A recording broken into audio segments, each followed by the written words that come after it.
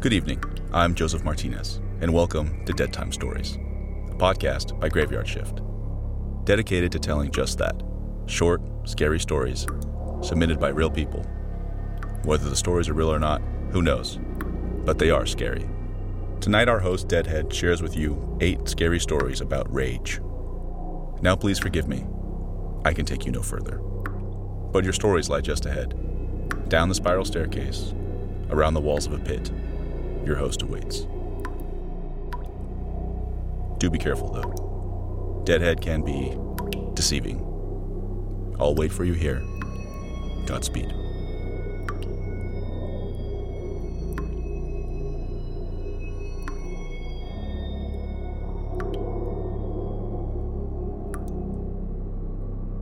Have you heard you can listen to your favorite gripping investigations ad-free? Good news! With Amazon Music, you have access to the largest catalog of ad-free top podcasts included with your Prime membership. To start listening, download the Amazon Music app for free. Or go to amazon.com/ad-free true crime. That's amazon.com/ad-free true crime to catch up on the latest episodes without the ads.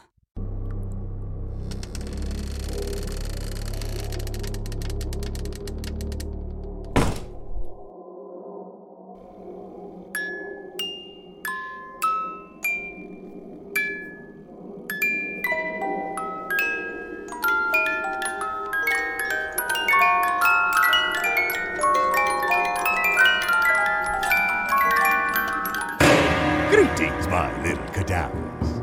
Tonight I have for you 8 aggravated accounts of rage. Our first story follows Rusty, a rookie cop whose partner bit off more than he could chew. Here's the tale of Mad Dog. They say the first night on the force determines how the rest of your career will go. Seems like such an ordinary night. So simple.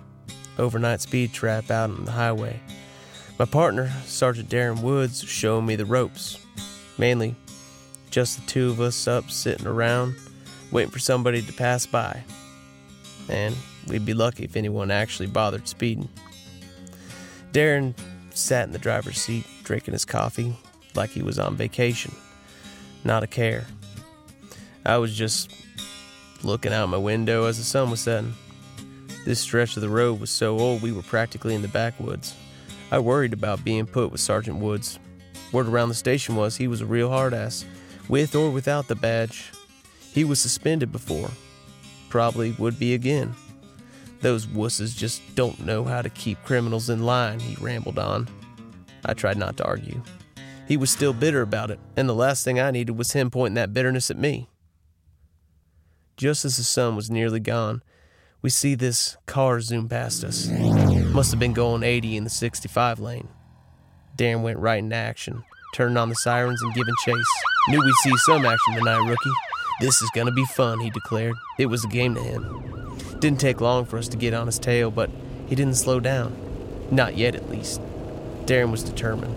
He wanted to put a stop to this guy. We make it to the long, flat stretch of the highway, no exit in sight, and this guy finally pulls over. The driver knows he can't get away. He's trapped. We get out and Darren tells him to step out of the vehicle. Tall guy, black, looks shaky. Got his license and registration. Franklin Lupin. He seems nervous, not just because we pulled him over. He apologizes for speeding, admits it. I'm so sorry, but I need to get back home as fast as possible. I need to get back before dark, he kept saying. Darren takes offense to this, snarls, "You think you're too good for this?" The guy's sweating. He wants out of there. Darren tells him to open the trunk and get against the hood for a pat-down. Franklin tells him no. Doesn't have any reason to do that. So Darren forces him over the hood of the car. Hard. I want to say something, but the words would die in my throat. It's a tense situation. Sergeant Woods has the seniority, so I figured he knows what he's doing, right? He tells me, run his name through the system. I'll take care of him. I walk away as Franklin's telling me not to leave them alone and how he's got to get back home fast.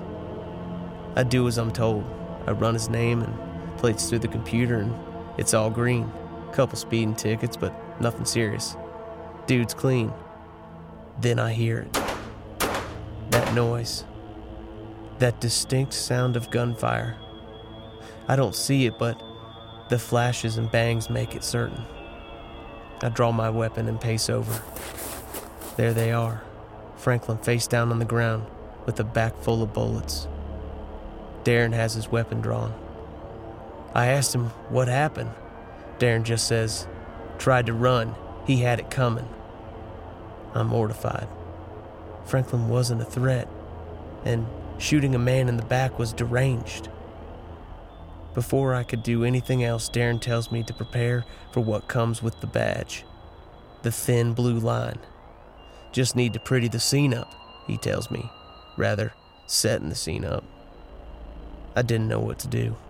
Franklin was dead. It was just me and Darren, and he had that gun tight in his grip and was looking at me like I couldn't risk it. Besides, not like anyone on the force would back up a rookie against a sergeant. It's just the way the world works. So Darren's plan is to put a tire iron or something from his trunk into his hand, make it look like he took a swing at us. We take the keys off Franklin and pop open the trunk. Lo and behold, it's filled with chains, weights, handcuffs, straitjackets, and all sorts of crazy crap. Bastard was into some kinky crap, Darren laughs. There was way more to this guy than we thought, but we had no clue what. Sun's gone at this point and the stars and moon show up. We don't want to be out here much longer. We go back to Franklin's body, and he's gone.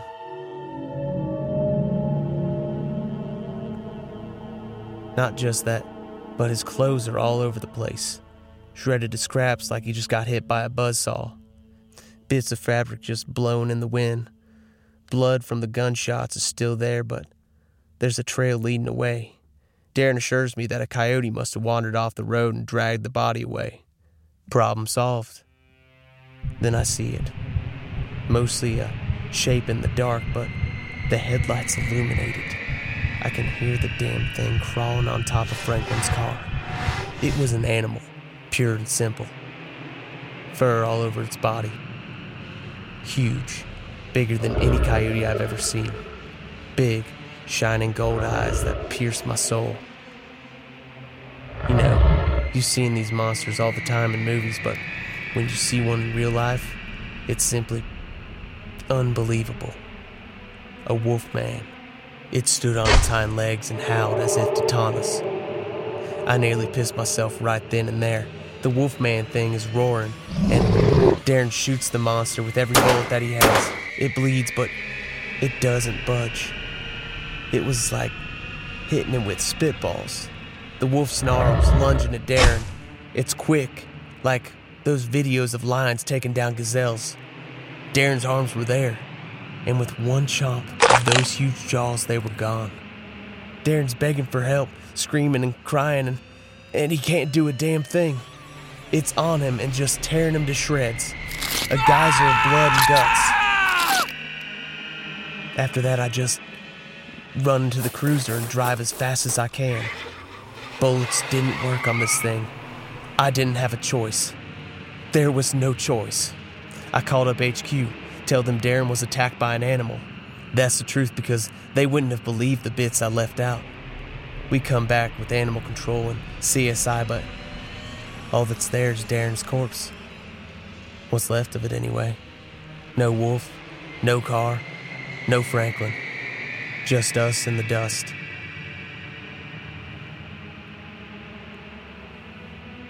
His funeral isn't long after. Darren Woods is buried with honors. Died so brutally it was a closed casket.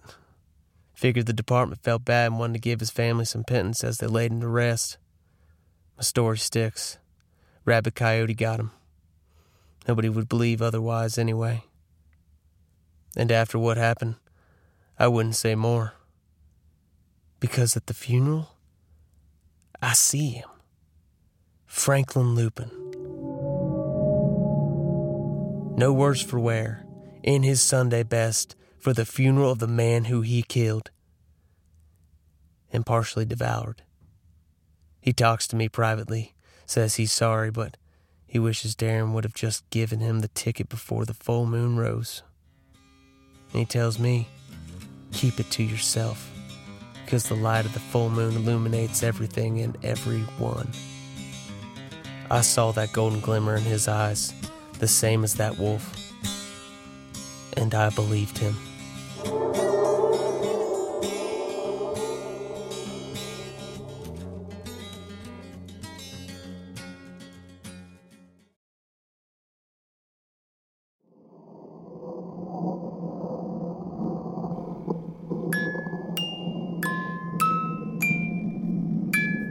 Who'd have known a routine traffic stop would turn into a howling good time? I know you cadavers are hungry for another story, and I'll serve you one right after this break.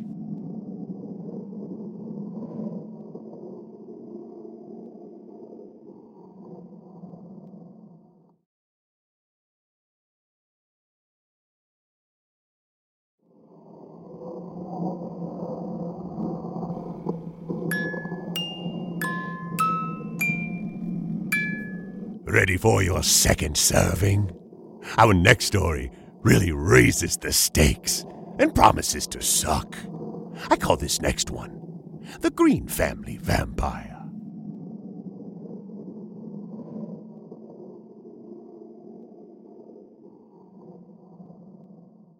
This is the diary and testament of Joseph Green. I can stay silent no longer concerning the evil that had plagued my family and cost us so dearly. It all began when I came home from the war. The Confederacy of rebels had at long last surrendered. My brother William and I were at last in our native Quincy, Massachusetts. We arrived by train, haunted by the smell of deceased soldiers held in the nearby car, set for burial. We had longed to see our younger sister Alice and our father George once again, the two of them and some farmhands being the only occupants after our mother's passing from the consumption. William had grown quiet lately. We had seen evil during the time of our conscription, and it weighed heavily on his kind soul. "Brothers, you're back," she cried out in joy. William smiled the most sincerely I had seen him in months. He held her, myself, and our father dearly as we embraced. Being together raised his spirits. Later that month, our livestock died in droves. It didn't resemble any disease or pox that we had seen strike our animals before. There were bite marks on the hides of the cattle, like a venom had taken them.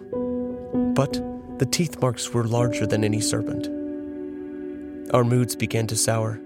Still, we were together again as a family, and our resolve strengthened.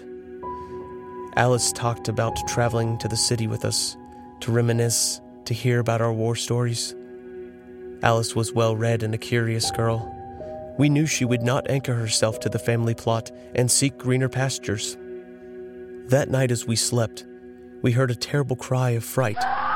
It was Alice. William and myself burst through the door to her room. Alice was awake in terror, pointing towards the window. Something had tried to get in, she screamed. I took a closer look and saw a series of scratches in the glass. It couldn't have been the work of a human hand. Perhaps a bandit with a knife. But why alert her of his presence? Our father soon entered, armed with his revolver. Whatever it was had left, but it could return at any time. "Don't cry, sister. We'll protect you." That was the promise William made.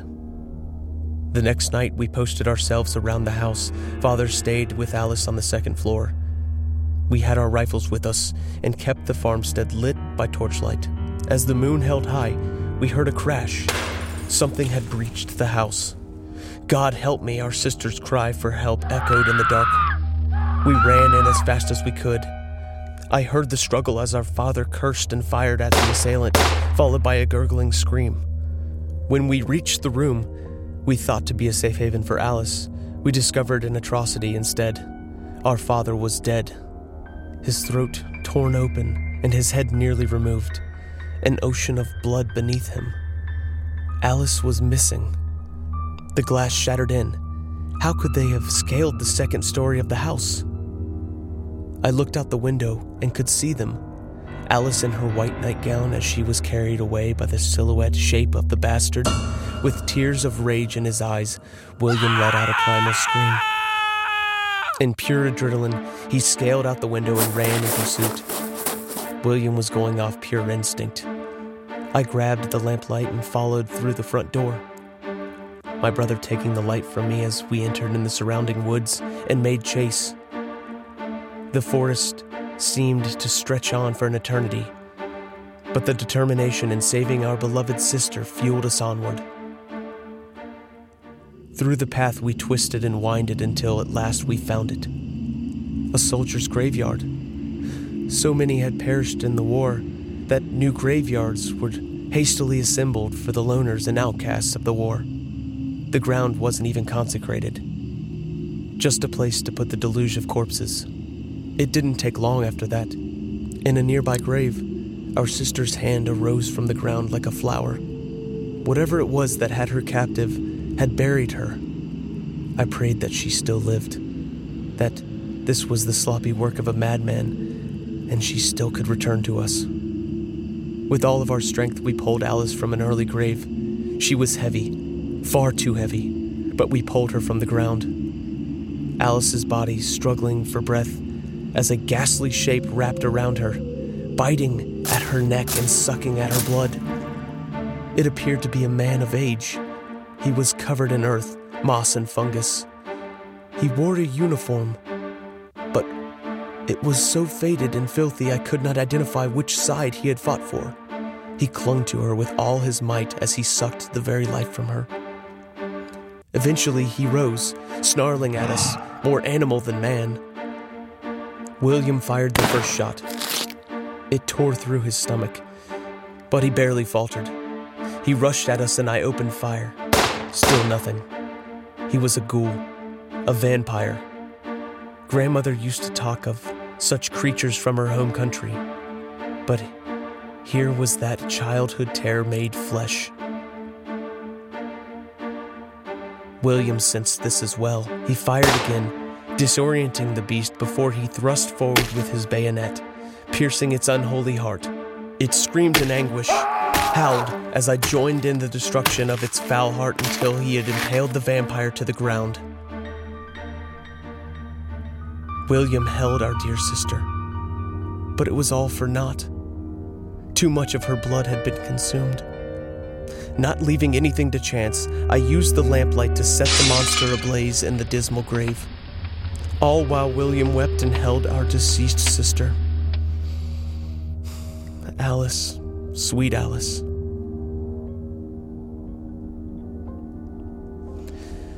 Afterward, we buried our father and sister in the family plot. William remained on the farm while I moved to Boston to pursue academia. Later, we were notified of the desecration of our sister's grave. Her body had seemingly been snatched. The work of grave robbers was assumed, but we knew better. How foolish we were. Grandmother's stories told of the infectious nature of the undead evil. Now we hear tales of a ghostly woman haunting the hills around our former home, attacking campers and travelers. William has asked me to join him in giving her a merciful end. I write this before I make my journey into the woods along with William to finally put an end to the madness. Pray for me, as I pray to put our beloved sister to rest peacefully at long last.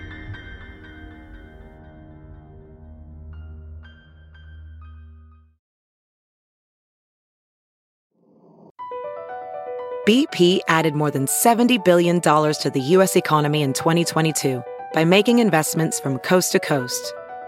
Investments like building charging hubs for fleets of electric buses in California and starting up new infrastructure in the Gulf of Mexico. It's and, not or. See what doing both means for energy nationwide at bp.com/investing in America. CarMax is putting peace of mind back in car shopping by putting you in the driver's seat to find a ride that's right for you. Because at CarMax, we believe you shouldn't just settle for a car. You should love your car. That's why every car we sell is CarMax certified quality, so you can be sure with upfront pricing that's the same for every customer. So don't settle. Find love at first drive and start shopping now at CarMax.com. CarMax, the way car buying should be.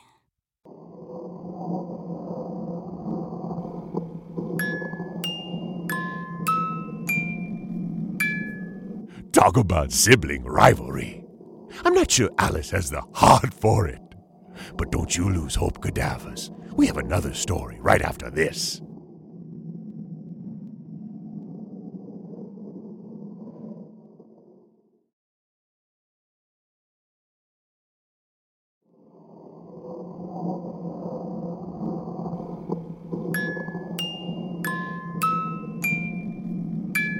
Bats in your belfry, ghouls in your garbage.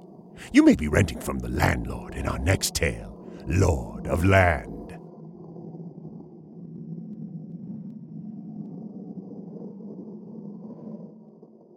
Parasites. That's what they are. Moving into my buildings and wanting more. I've been in the landlord business ever since I inherited it from my lousy dad. But I made it work for me. Me and my wallet. Milking those losers for everything they were worth for units worth less than half their lease. Hiring whatever dumbass willing to pretend to be a maintenance worker whenever there was a problem. Buying the cheapest FDA unapproved rat poison whenever they complained about the pests and sprinkling it around. It didn't matter. Cheap solutions to problems nobody but them cared about. But selling the ground out from under these parasites, that's where the real money is. All it took was one big push. This old lady, Mary Vasquez, lived here since my dad owned the building. Complained the last couple years about leaky roofs and fallen grit. Nothing a little cardboard couldn't solve. Until a brick in the ceiling bashed her skull in. Was able to circumvent the law. An act of God, we declared. She had no family. Nobody cared. And with that, was able to make my case to some big realty company. Wanted to build some high-rise luxury apartments. Crap none of these losers could afford. So, I forced them out. I was throwing eviction notices around like Valentine's. They cried, they screamed, they told me they had nowhere else to go. Well, ain't my damn problem, I told them. Go to the homeless shelter or a cardboard box. Had the cops with me to rip them out like a bad tooth. This is it. My old man's building about to be demolished. Figured I might as well take another search, see if I can find anything of worth in Mary's old unit before the whole place goes up in smoke. Mostly crap, but you can always find some gems along with the dirt. Especially from old ladies. Some jewelry, some gold, some antiques. A few extra bucks for the fat stack I'm gonna make. I see she's got this framed portrait. Home is where the heart is. She was a bit of an artist. Like it did her any good. Living on my property and living off Social Security like a rat. Not like me. I'm a self-made man. And now I was gonna be even bigger. I take my loot and head out, but the knob won't budge. I bang on the door, nothing. Cheap piece of crap. Glad I got this place going down. No signal on my cell phone either. Nothing. I hit the window. It won't shatter. I scream, but nobody hears me. Damn it! It's like I'm trapped. Trapped like a... No. I bang on the walls. I hit the pipes. I smash. I break all of Mary's things. Her forgotten items. And there's that portrait, taunting me. Home is where the heart is. That's crap is all it is. It's all crap. Crap! It's been hours. I don't know how long. The demolition order is about to begin. I see it coming. That machine. The wrecking ball. This home is my tomb. The ball swings. Here it comes.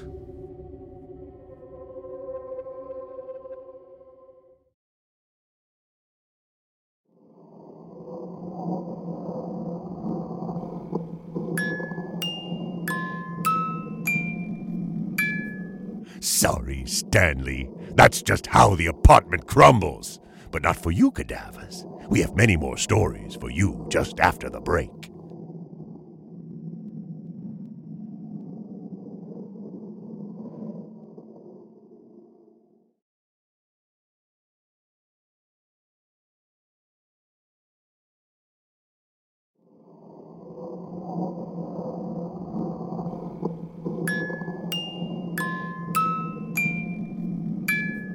Had your teeth checked lately? Our next tale will have you counting your cavities in a story I call Decay.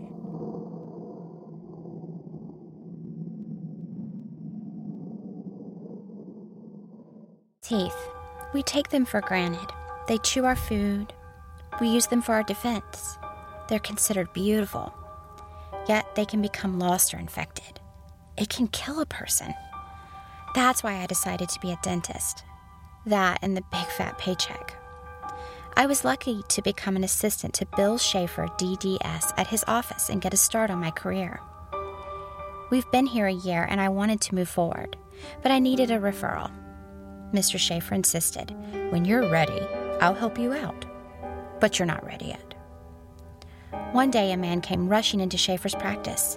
He called himself Weston and he was nearly howling in agony. He said he woke up this morning and the pain in his tooth had been building and building until he was in absolute pain. Patients do tend to get dramatic under these circumstances. It was an emergency. His insurance passed and we were there to help. He was begging for Novocaine by the time we had him in the chair. Grateful when we gave him 3 injections worth, Dr. Schaefer went in for a closer look. It seemed like an infected tooth. The telltale signs were there: puffy red and bleeding gums, intense pain, cracked tooth. But the odd thing about the tooth was it was pulsing. The rot exposed roots and lines along it, but not in natural patterns. It was almost like it was etched writing, sigils along the enamel. It wasn't a natural phenomenon. I asked Dr. Schaefer if we should take a closer look. Dr. Schaefer continued to insist it was simply an infection and nothing more. "Relax, Betty. It's just tooth decay. You'll get used to this kind of horror." He didn't take my questioning seriously. Fair enough. He was the professional. He knew what he was doing. So I thought. He began drilling the tooth while I worked suction. As soon as the drill hit, it was like nails on a chalkboard.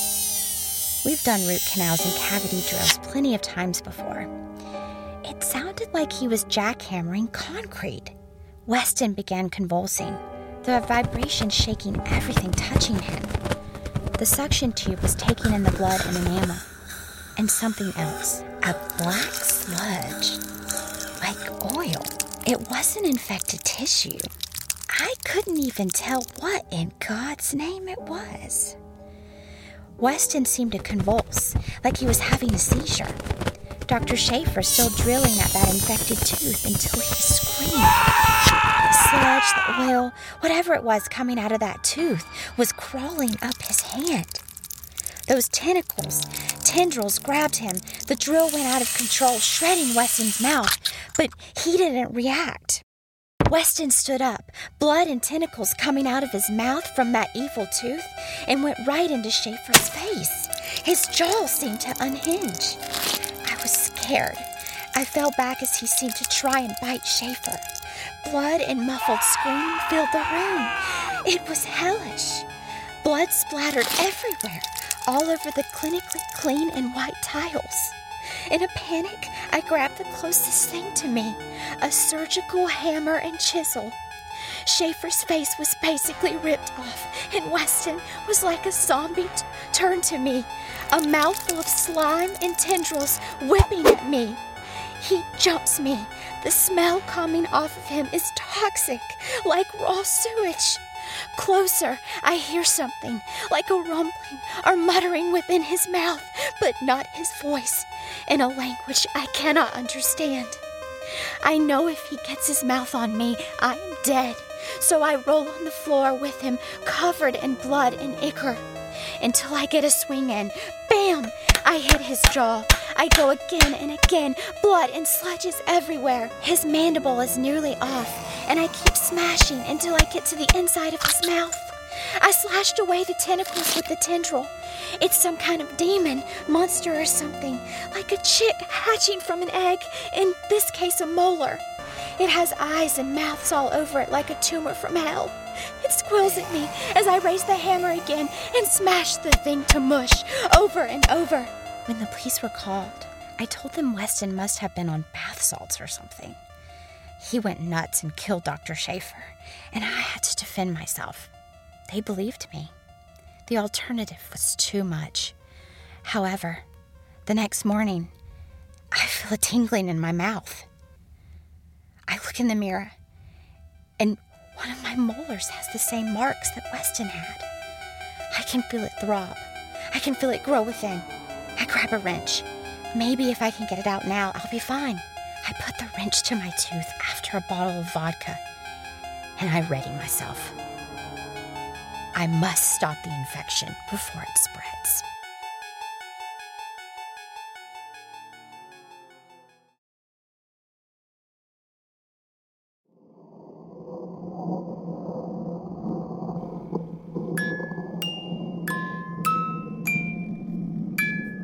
Demons can be a real pain in the tooth. Let's take a break and cleanse our pearly whites.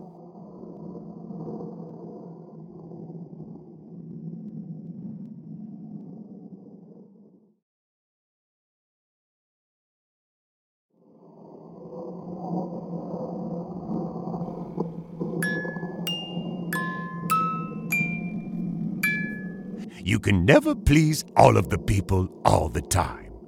An artist learns this the hard way while adapting a beloved comic character into a new show. This tale is called Reboot.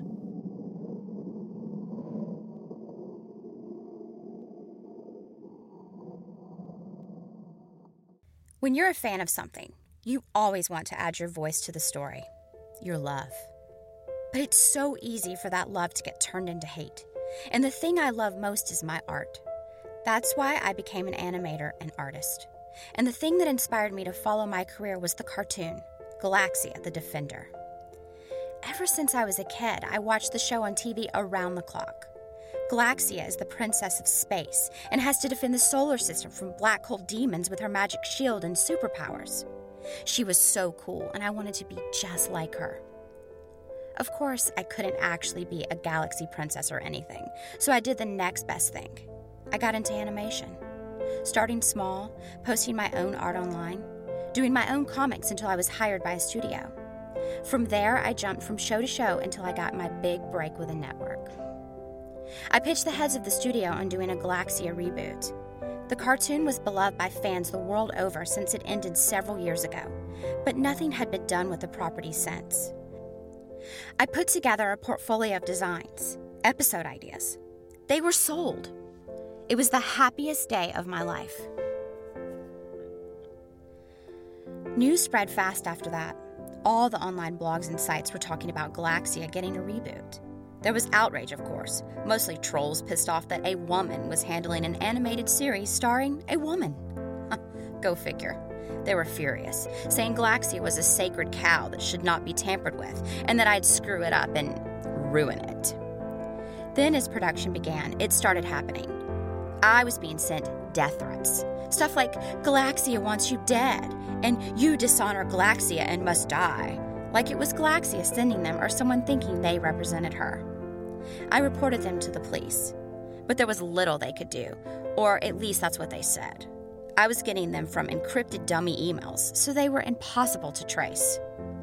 It started weighing on me, freaking me out, started affecting my work.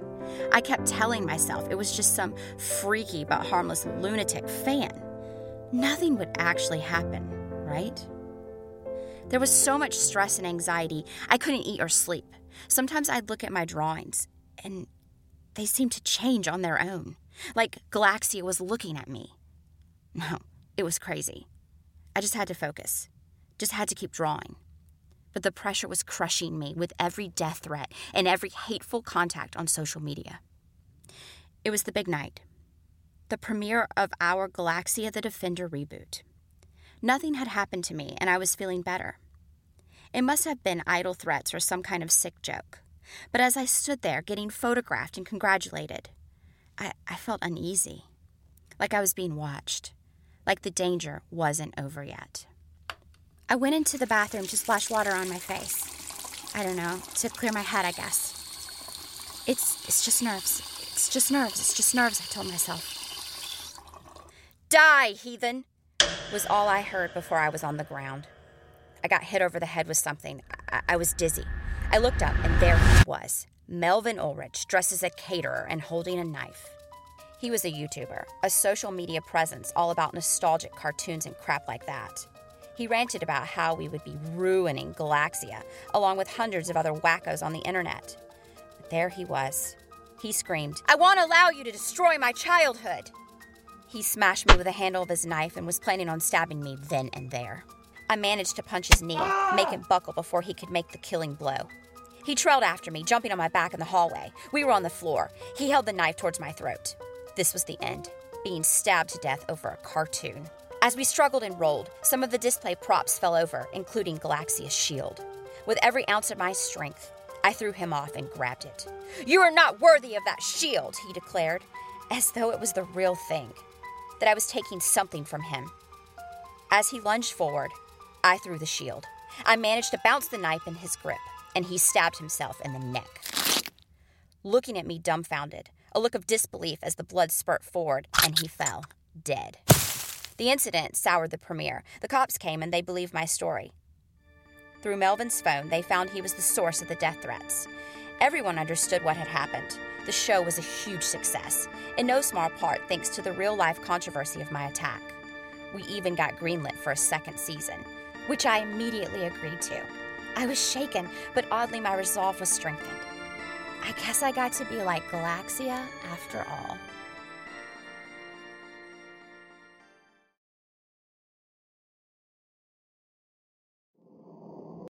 As you write your life story, you're far from finished. Are you looking to close the book on your job? Maybe turn a page in your career? Be continued at the Georgetown University School of Continuing Studies. Our professional master's degrees and certificates are designed to meet you where you are and take you where you want to go.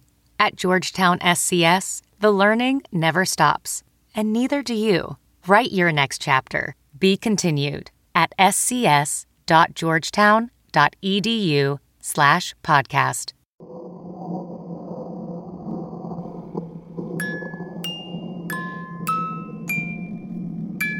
Melvin really stuck his neck out for his favorite superhero. Let's see what other body parts get stuck after this break.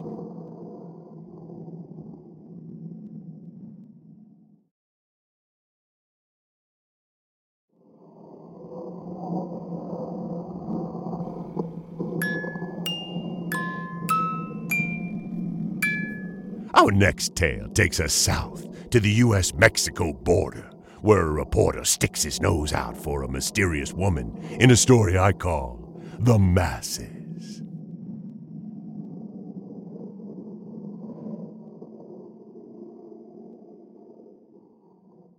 The truth will set you free. Sometimes the opposite is true. You may have seen me on the local Albuquerque news reporting on undocumented detainment. And you'd see more of me if my producers permitted me to continue that series. After the first few times, we legitimately tried to investigate the local detainment center that has since been dubbed Wonderland on account of how many kids are being sent there and not coming back. It's privately owned by Magnadyne Corporations through the government contract, and we're unsure of the conditions of the undocumented migrants, mostly children who are being held there. Then one night, I get a message from somebody who works at Wonderland. Says her name's Emily Barnes.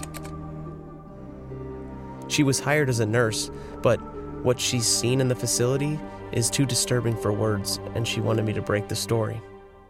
Emily refused to go into detail, but she told me that this is something that you have to see and record for yourself, and she couldn't stay silent about it any longer.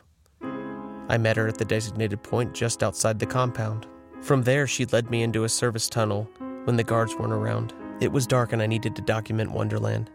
I turned on my phone's recorder, flashlight, and then asked Emily what it was that made her reach out to me. She paled before me. You have to see. You have to see and spread the word. Eventually, we made it into the holding cells through the main hall of the facility. It was no different than any other reports around the border. Families trying to request asylum or trying to get into the country are rounded up and locked away, usually with the parents separated from their own children with little hope of being reunited. It's inhumane. I was looking into the faces of all these kids, recording them, all the while as they're looking at me. Their eyes were big. They looked malnourished and fatigued, wearing dirty clothes with a monitor playing cartoons highlighting them in the dimly lit cage. I wanted to let them out then and there, but Emily pulled me onward, saying that this wasn't why she brought me here. They weren't even motivated to ask. Those poor kids were without hope. We heard steps nearby. It must have been the patrol. You little bastards, keep it down in there, he yelled as he approached. Emily pulled me away from the cells. We have to move onward. You have to see it. She urged me on and away from the guard as he rounded the corner, leading me into one hall after another, the footsteps of the guard behind us. Crap! Did they hear us? We continued onward, tried to evade them. She led me through a corridor onto a catwalk in what looked like a surgical theater. You know, where the doctors and the students could watch the operations. We looked down and what I saw was beyond any horror I could have ever imagined. It was a man stripped naked on a table. Doctors were operating on him with mechanics and cybernetics through his arms and skull. His mouth was gagged, but he seemed conscious, eyes darting above. I prayed he couldn't see us. The logical next step with prisoners who aren't considered citizens? Human experimentation, Emily told me. She said it began a month ago. They wanted to perfect cyber organics through the use of detainees. I held my stomach and began recording. She pushed me to leave. The guards were on our trail, and if we were discovered, we were as good as dead. As we made our way through the holding cells, we saw a blinding light. Who is that? Freeze! Emily hit him with a can of pepper spray, and he went down to the ground. More would be coming, though. Seconds later, we heard marching footsteps. We were through. Emily told me to leave with the footage and get it out as fast as possible. Don't make this for nothing. We're all counting on you. I remembered those kids in the cells. I ran into the service tunnel before the guards rounded the corner and made my way back to my car just outside the compound. I feared what would happen to Emily. I returned home right after to lay low. I didn't upload the footage yet. I needed a plan. I needed to make sure that it was legitimized instead of just another conspiracy video on the internet. I would run it by my producers and get it on the air, maybe even nationally. I had to show them what was happening at Wonderland. Detainment and degradation of the prisoners followed by experimentation on living beings. Tale as old as time. That morning, Emily was knocking at my door. I asked if she was okay. She didn't respond. What are you doing here? Still no response. She pushed me back into the living room and slammed the front door. Before I knew it, there was a stinging pain in my side. She had stabbed me, but not with a knife exactly. It was with a blade that was coming out of her hand. The cybernetics. Whatever they were doing to the prisoners, they had done to her. Emily, please, you have to control yourself. It did no good. She continued her attack. I did my best to evade her. A slice to my forearm, a puncture to my thigh. Little by little, she was going to bleed me dry. I stared her in the eyes, and she blinked just as she swung for the killing blow, embedding her hand into the sink. She struggled to remove the augmented limb, but she was jammed, if only for a minute. Thinking quickly, I turned on the tap, filling the sink with water, and threw a nearby toaster in. The effect was instant. She was convulsing, sparks flying everywhere, the lights flickering, flesh burning. Her eyes seemed to sizzle and smoke until she fell, thankfully dead. Cyborg soldiers. They were using those detainees as guinea pigs to make them more easily controllable and deadly drones. Poor Emily, left in a crumpled heap, her insides scooped out and filled with the Magnetite brand cybernetics. It was sick. I acted fast. They knew about me. They knew what I had. I had no idea how high up this went. I snatched as much gear as I could load into my car after taking pictures of Emily's dead body and patched myself up. Poor Emily, trying to save those people from the same fate she endured. I can't let her death have been in vain. I sent the footage to anyone and everyone I could. I'm driving to... I don't even know where. I have to find safety, and I have to hope the world learns the truth.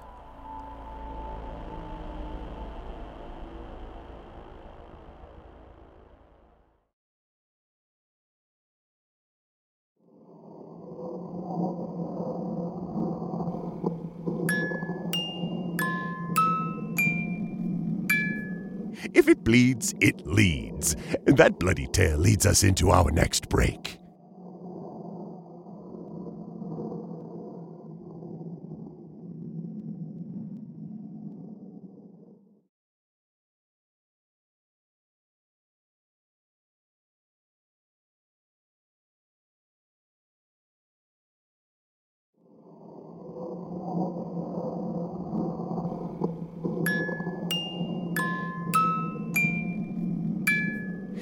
Is it hot in here, or is it just me?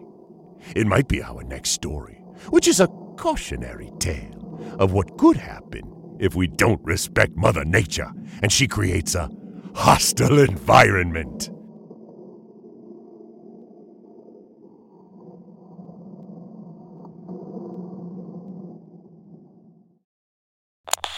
This is Roger Atkins with the EPA recording for posterity. I've decided to start this log as we brace for the hottest summer on record. The average temperatures from coast to coast will be around 100 degrees Fahrenheit. Now, we're already preparing for the worst of it, I hope. There's sure to be power outages due to the overuse of air conditioning and high risks of mainly homeless and elderly and young children dying of overheating. And it's only April. Week 2, as predicted, there have been some casualties due to the heat, both coasts, but mainly in the west, south, and southeast. The CDC is encouraging everyone to stay hydrated, and free water supplies and bottles are being passed out to the public. Stranger yet, there have been some disappearances, mass disappearances in the sea.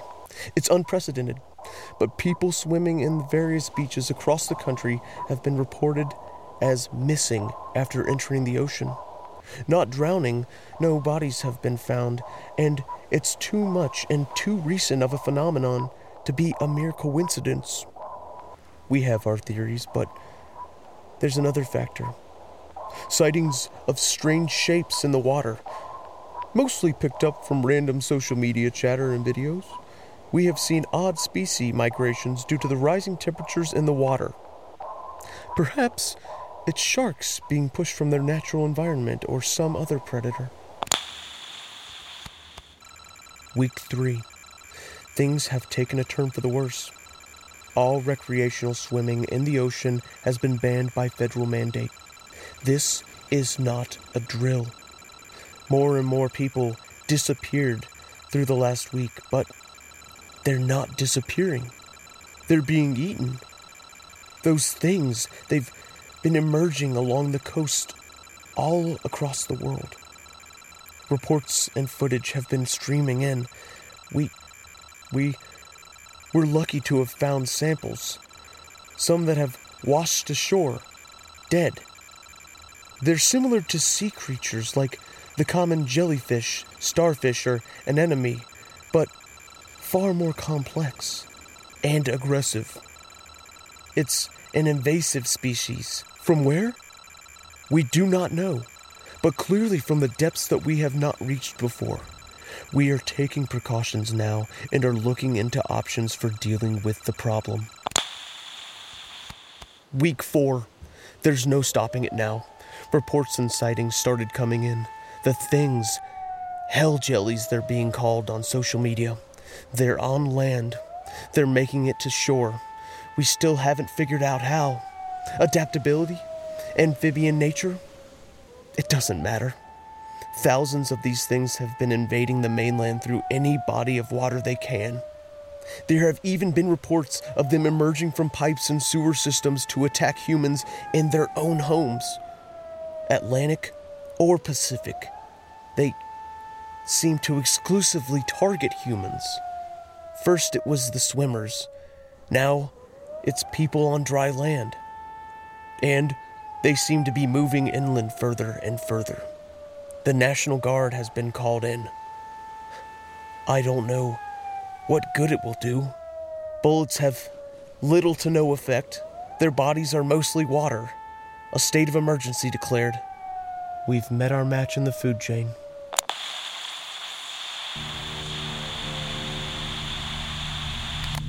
Week. I've lost track. It doesn't matter anymore.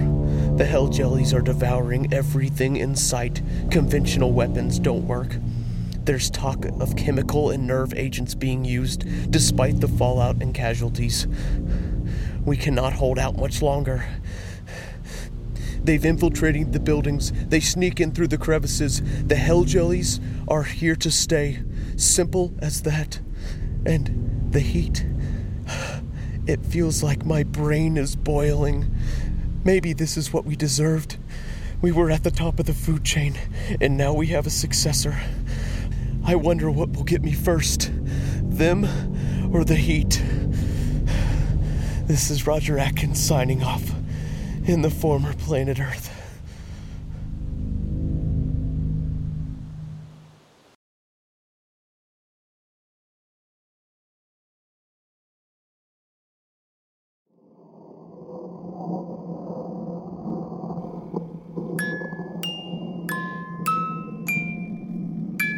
I guess Mother Nature is just too hot to handle for Roger.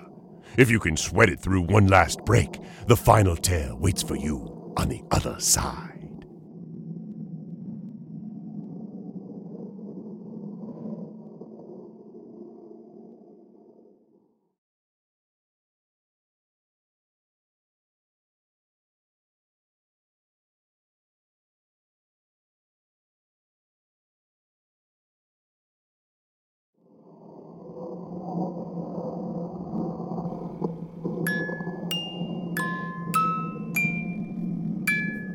Back for more excellent cadavers.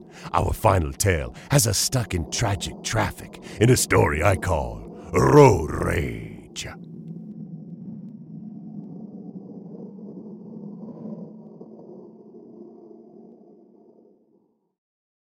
They say the more you drive, the less intelligent you are. Having to drive so many drunk people and one-night stands home on a continuous basis, I'm starting to believe the opposite is true. It's tough living in Los Angeles, and the job market's pretty thin. But they're always looking for drivers, be it cabs, rideshare apps, or good old-fashioned taxis. If you can drive, you can find work. It's nearly 6 a.m. The sun's beginning to rise. Time to pack it in and go home so I can have a cigarette and sleep before I go driving again. Stuck in this damn cycle. Not that many other cars out. smooth jazz on the radio. Had to get some sleep before I pass out on the wheel. But there's this beat-up truck behind me. Seems to have been trailing me for a while. No idea why. I switch lanes. He's still on my ass. Then he slams into me. "What the hell is your problem, asshole?" I yell out as though he could hear me. All I could think about was how much of my paint probably got scraped off and how I was going to sue him into oblivion. Then he hits me again and again. Did I cut him off? Was he drunk? It didn't matter. He was going to run me off the road if I didn't do something. The jazz continues coming out of the radio, but it flickers with every collision. I slow down as he speeds up. Switch lanes. He's right next to me. I can barely get a good look at the bastard. "Get off the road!" I scream at him as he hits my side. He's gonna run me off the road. I'm gonna die in a car crash. Just another statistic. Then I see it. Light pole at the next cross section. Need to time it just right if I want to make it out of there alive. "You drive like my grandma! Slow!" I yell through the window. That seems to spur a reaction. He hits my side again. Less than a mile. I push with all my might into him as metal screeches against metal. Boom! The truck wraps around that light pole. The worst was over. At least it should have been. The radio flickers, like static. Must have gotten busted by the attack. I have my phone in my hand, ready to call the cops when curiosity gets the better of me. I look inside the truck, and it's not just some psycho or drunk maniac. It's some guy. At least it was. He's got all these wires and plugs jammed into his body all over, into his skin. He's bleeding all over the place, and there's this weird, clear liquid leaking from his cuts and the engine. What the holy hell was this? I try to call 911, but nobody answers. The line's busy, and nobody can help. I go back into my car to see if I can still drive away. Something weird was going on, and I needed to get somewhere safe. But as soon as I'm in the driver's seat, the car roars to life, and the radio gives off this terrible screeching static. Pure white noise. Wires and cords, just like the one hooked to the other guy, are sticking out of the dashboard like snakes. I scream as they come at me, and I leapt out the door. I can smell the gas leaking. I pull out my lighter, flick it, and toss it, just like in the movies. The car's screeching like it's alive as it goes up in flames. Then I realize the light from my car burning up after it tries to eat me isn't the only one. I look from the hills. I see it. Everything going to hell. Cars just rampaging. Poor bastards probably bound to the wheel like that guy in the truck and like I almost was. People getting run over into paste and buildings getting smashed.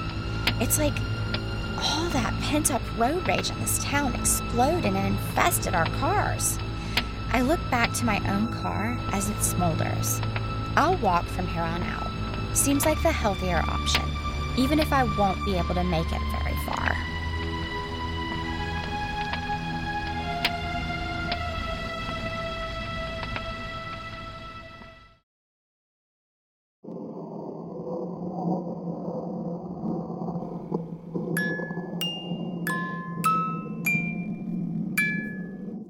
Well, I guess she took the high road. I always take the low. Unfortunately, it's the end of the road for you cadavers. I hope you enjoyed our Dead Time stories about rage. Do come visit me again soon. We have many more short, scary stories to share.